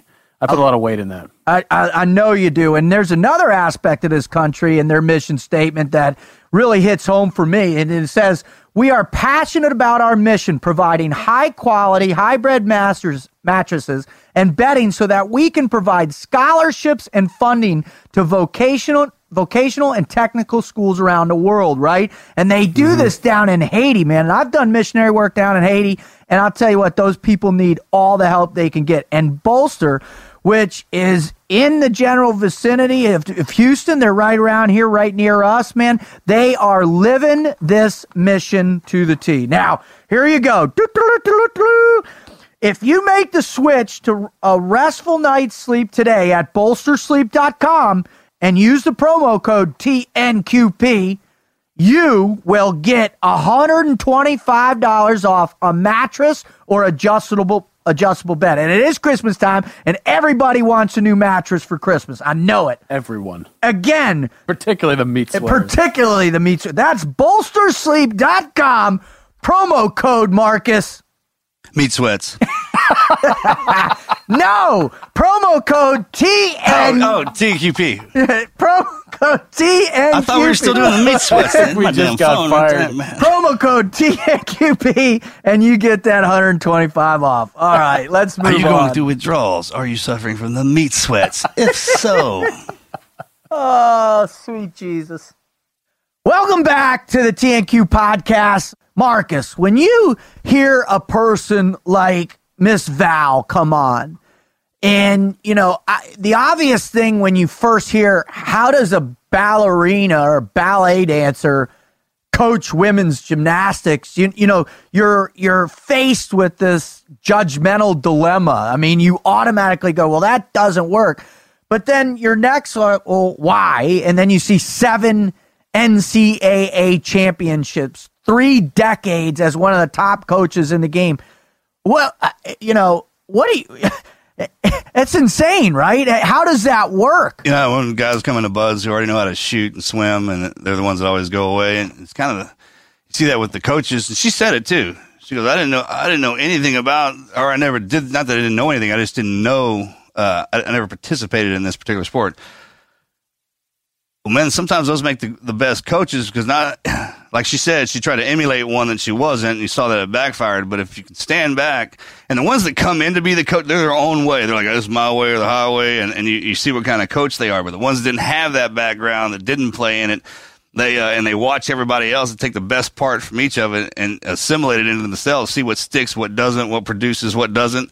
And just her openness to... The biggest part, she said, look, I don't know anything about this. At least you say, I got this. Yeah, I got it, right? Straight up. And then learn from her mistakes. Yeah. I mean, that's what we do. Yeah. Amen. Those failures that she doesn't even qualify as failure, right? No, there's no such thing, really. No such thing. No such thing. I agree with that one. the great part that shows that she's like this is that every generation changes. They don't want to be the one before them, right? They try to outdo them, so the motivation, that part she talked about, and her ability to corral all those alphas. Oh, totally. And then show each one of them enough attention to where they don't get. That's got to be tough in itself. Oh, at absolutely. that age, man, if you're not getting any attention, you're wondering why, right? And it's not one of those deals where, like we are, like, hey, don't tell me what I'm doing right. Tell me what I'm doing wrong. Because she said she didn't want to be that kind of coach. But if you praise somebody all the time, even if they met like a great job, you can't do that either. You see what happens, then they want a gift every time they do something good or bad. So there's a fine line in there, and I think it all boils down to making it tough. And for sure. Not mean, right? There's a difference between being mean to somebody and being tough. And because the best part about being a coach and a parent is you can apply the pressure to your child and pull it off. Right? And if they go off into the real world or into the competition, it doesn't come off because they're competing against somebody who doesn't care about them or somebody trying to compete against them. So, I mean, we teach our kids how to dress and feed themselves and go to the bathroom. Hopefully you teach them how to defend themselves a little bit, right?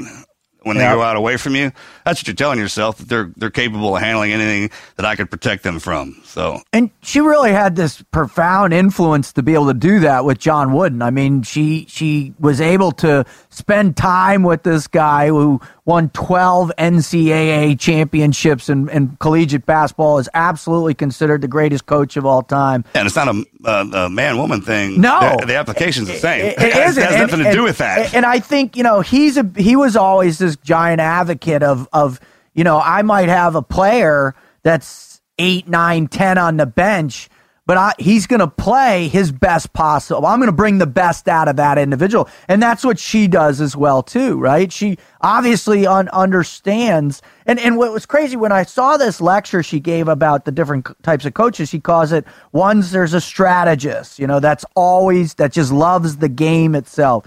2, the defeatist, somebody that doesn't want the coaching job, but or has, it's the end of the day. Oh, I've got to go do something else now. The egoist who just tries to keep, their athletes underneath them. They're the fiefdom. And then the altruist that she thinks that she is, which is a selflessness that's involved in coaching, where you're truly become invested in the depths of the individual. And man, when you listen to her talk or you read a little bit of her book or her whole book, which I look forward to, she does that with these people. You try to become the person that they like to hang out with the most, their best friend, except for kind of pull the friend part away because then you do stupid things with your friends, right? I mean, that's the whole, and then you become the mirror version of her that tells her what she needs to hear, what she's telling herself in her head. Right.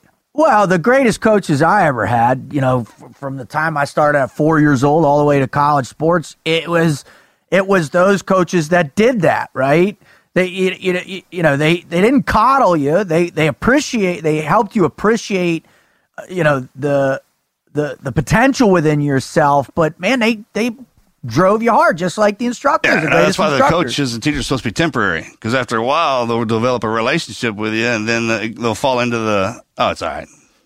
Well, the mentoring aspect, yeah, I think, it goes from coach to mentor, and that's where I care about your feelings, and I don't want to tell you this because I don't want you to get your feelings hurt. Well, how many of these kids that you worked with at Exos have? Greatest part about Bud's instructors, and you don't get to buddy up with them until you get in the teams. Well, that's the freakiest part, right? I remember. Oh, man. Dude, I still call a couple of instructors. Their end goal is different than a coach, though. Huh. How so? I think the primary responsibility of a Buds instructor, from my point of view, is to push you to the stage where you quit, because that, I think, is their primary function. And once they have separated the wheat from the chaff, yeah, I think all the way through. I mean, you don't learn anything in Buds of importance. Yeah, because it's a test, too. It is not a skills course whatsoever. That's what you comes know later in SGP. because we're going to be hanging out with each other. That's another thing too. I'm pushing. I need to know how far you can go before you quit. That's how I would do that, and right? That's the only way that can be done. Yeah, I see that as absolutely. the sole. I mean, okay, there may be some small skills taught. I was gonna say, some bro. small. No, but it is small, relatively minuscule in comparison to the chief goal of removing people who will not be there at a crisis point. Just like boot camp, it's Spec War boot camp. Spec War bearing. You learn team got bearing in there, right? But you also learn in the culture as well. But yeah. That's where I see it's invaluable. They're ingraining all of the core fundamental mental, emotional skill sets that you need to function in the teams. I think it's the greatest. Yeah, that's why you keep going back, because you want to be one of them, and they're seeing if you're even capable of just not operating, just standing around, hanging around us, getting that the culture. I mean, that's where it's drilled in.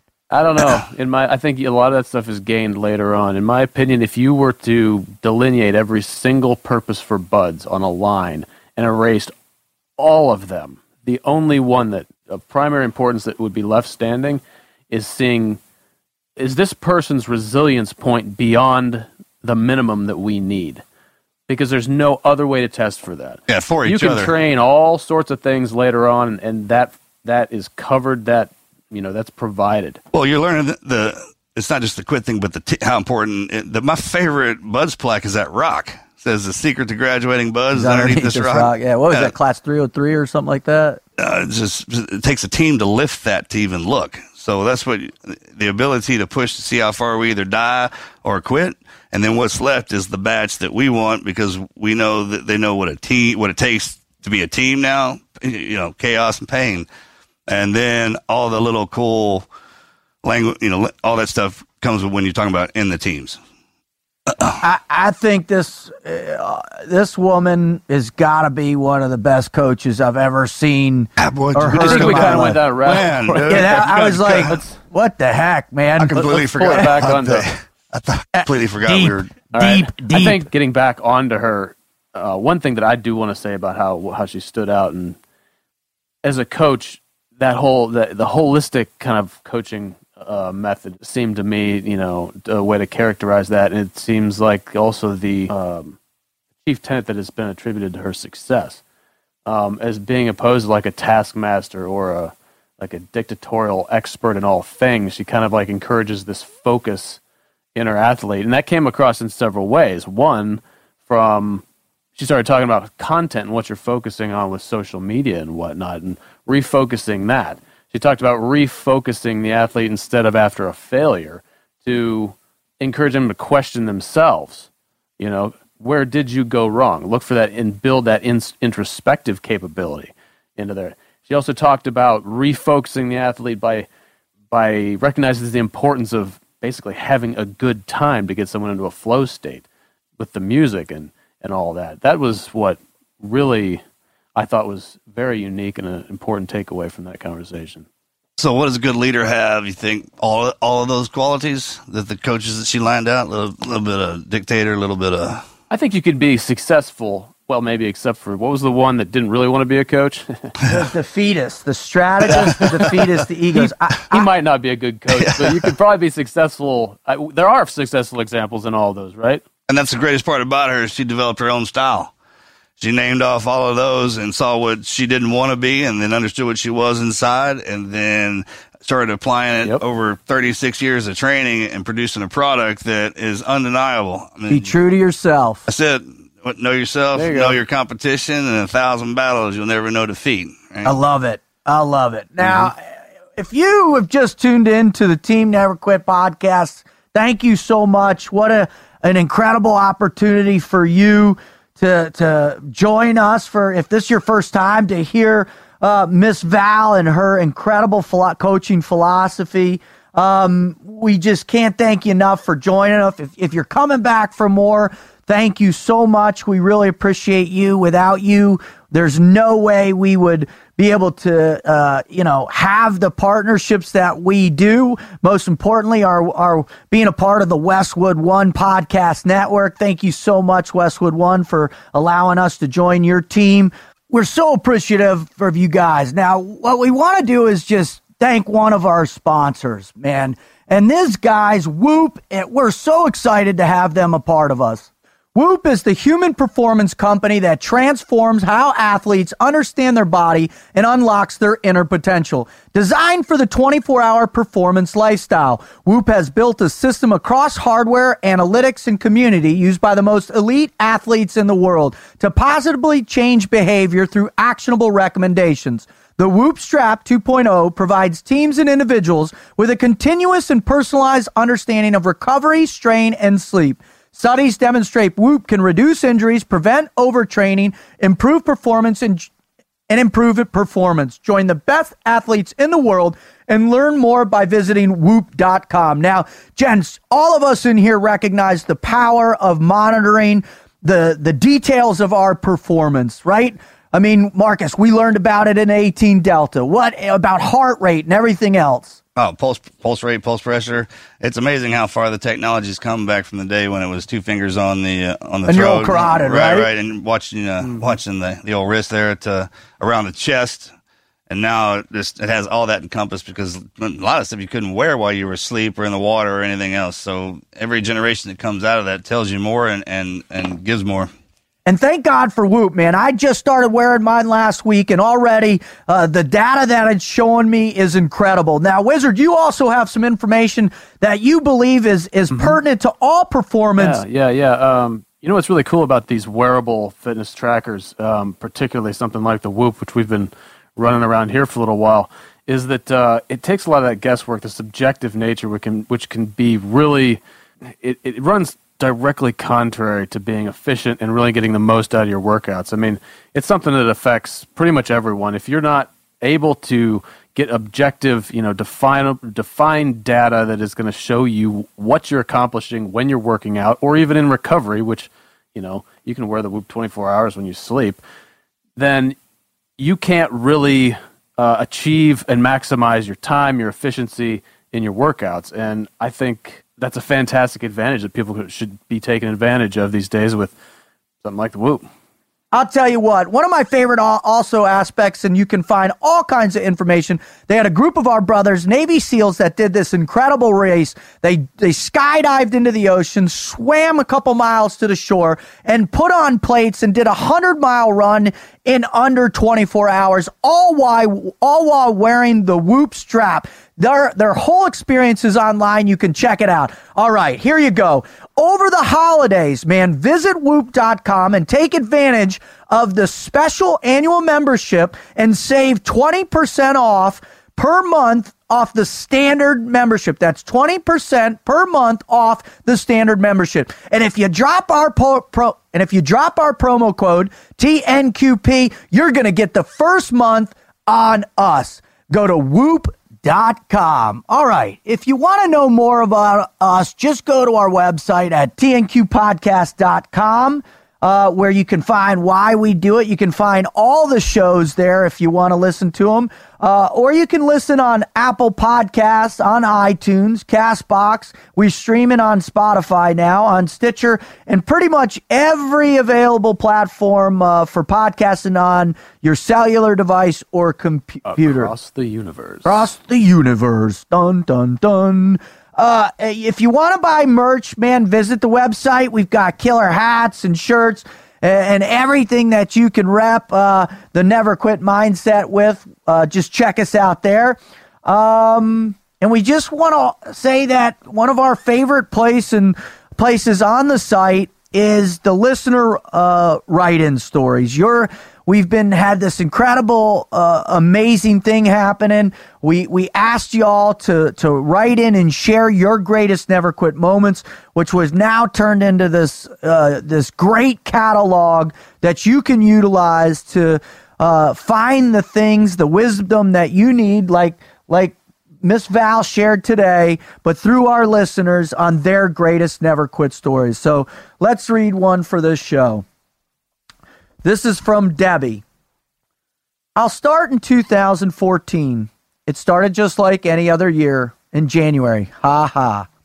In April, I turned 40. My mother sent me a message on Facebook asking if she could still shoot me. I'd always said if I ever reached 40 to just shoot me because there was no way anything anything good could happen once I got that old. I told her we'd hold off and see what the year had in store. 6 days later, I had most of my thyroid removed due to precancerous nodules. A couple of nights in the hospital, a new medication, and I'm back on the road to recovery.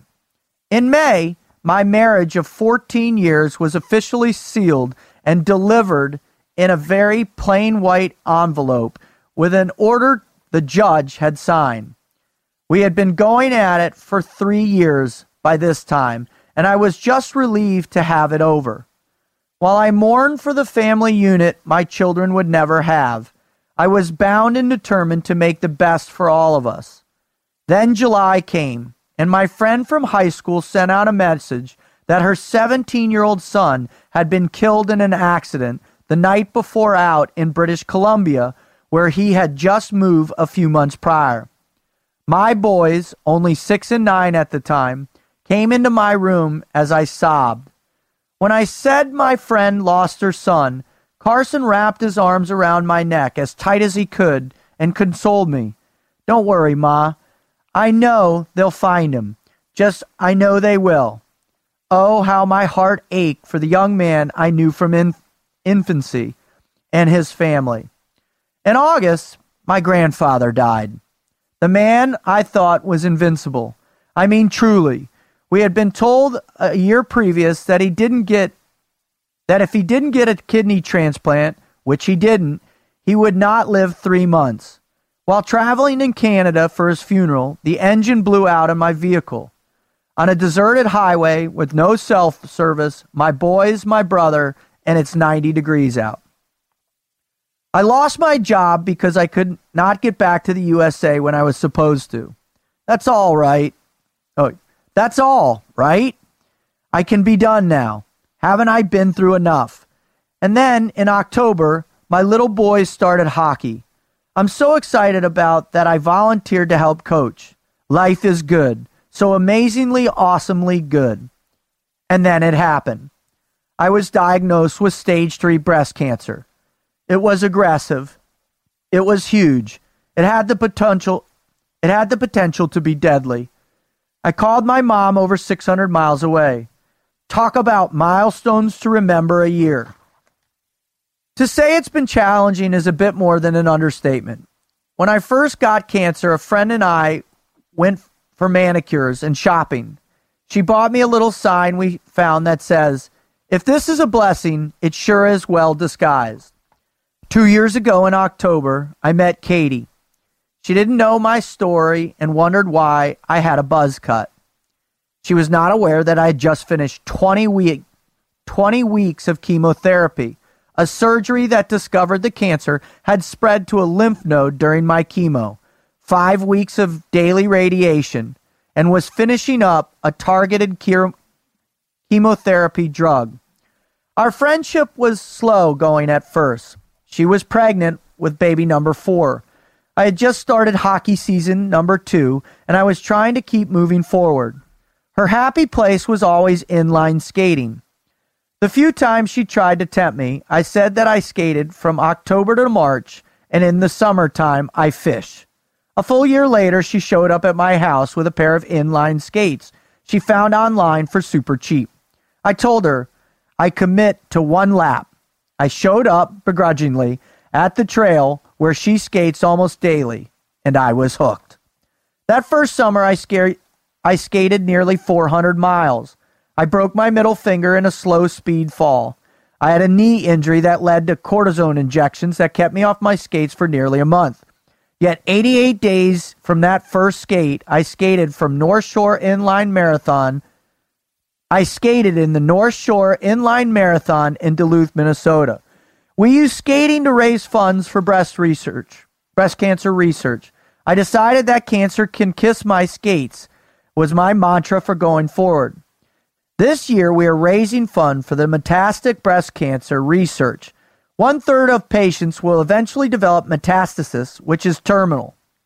We have the names of cancer warriors, past and printed on our shirts. I reached out to TNQ in search of a warrior who could use a pick-me-up, and I would Sharpie their name on my arm and carry them with me at my race in June. My goal time to finish the race was 2 hours and 30 minutes.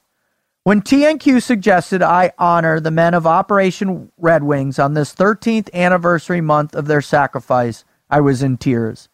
When I told my 10-year-old what I was doing, he also wanted his name on my arm and wrote it before I left town. Race day, I took a Sharpie and listed all 19 men killed during Operation Red Wing on my arms. When my legs were aching and I began to question my ability, I reminded myself the new mantra I had begun to recite a couple weeks earlier. My hardest skate is still easier than chemo. My hands behind my back were held by 19 warriors and my son. Every time my hands closed around those names, I thought of those 19 men and how they were never out of the fight. When I was swinging my arms and those names came into sight, I pushed harder and faster. My knees aching, my muscles screaming, my heart beating out of my chest. Every time I stopped striding, I reminded myself that every stride I missed was one I could never get back after the finish line. With 5 minutes left in my race, the downpour started. It rained so hard that there were streams coming down the road. With 2 miles left, soaked to the bone, glasses useless through the rain, an official drove by asking if I wanted a ride back. Many roads in the area have since washed out, causing a state of emergency. I didn't come this far to give up. I kept going. I finished in 2 hours, 13 minutes, and 37 seconds. I was 16 minutes and 23 seconds faster than my goal. And the last 5 miles in the pouring rain. Due to sweat and rain, the names on my arm were obliterated by the end of the race. The energy of those names were used up. Less than a year from my first skate, I've completed 2 marathons and finished 3rd out of 6 in my age category at the second one. I'm competing in 2 more inline skating marathons in 2018. Diagnosed in October 2014, declared NED, no evidence of disease, April 22nd, 2016. I am TNQ. That's awesome. Right? That's cool. Right, Debbie? You are amazing. Yeah. Thank you so much for writing in and sharing your process and sharing how you made it through this. Heck, man, that was one hell of a year. I know you'll be an inspiration to all the members on Team Never Quit. I want to thank Miss Val. You are awesome. I really can't believe we had the opportunity to have you on. You're such an amazing human being and have really done wonders for so many people and will definitely help our listeners. I want to thank God, my kids, Jonna, my family. I want to thank our listeners. Thank Westwood One. Thank you guys. Man, what an epic show. Debbie, that story will mean more to me than you'll ever know. I'll remember that forever. Thank you so much. And Miss Val, never stop dancing. That was a treat to have you on, and I learned a great deal from you. Thank you for that. The First Family, thank you for everything you blessed us with. To my family, thanks for letting me do this. And to all our listeners who keep bringing us back, I still can't believe we could do this for a living. It's amazing. You guys are awesome, and we really enjoy it. Don't have the words to thank you guys. I'm out. Out.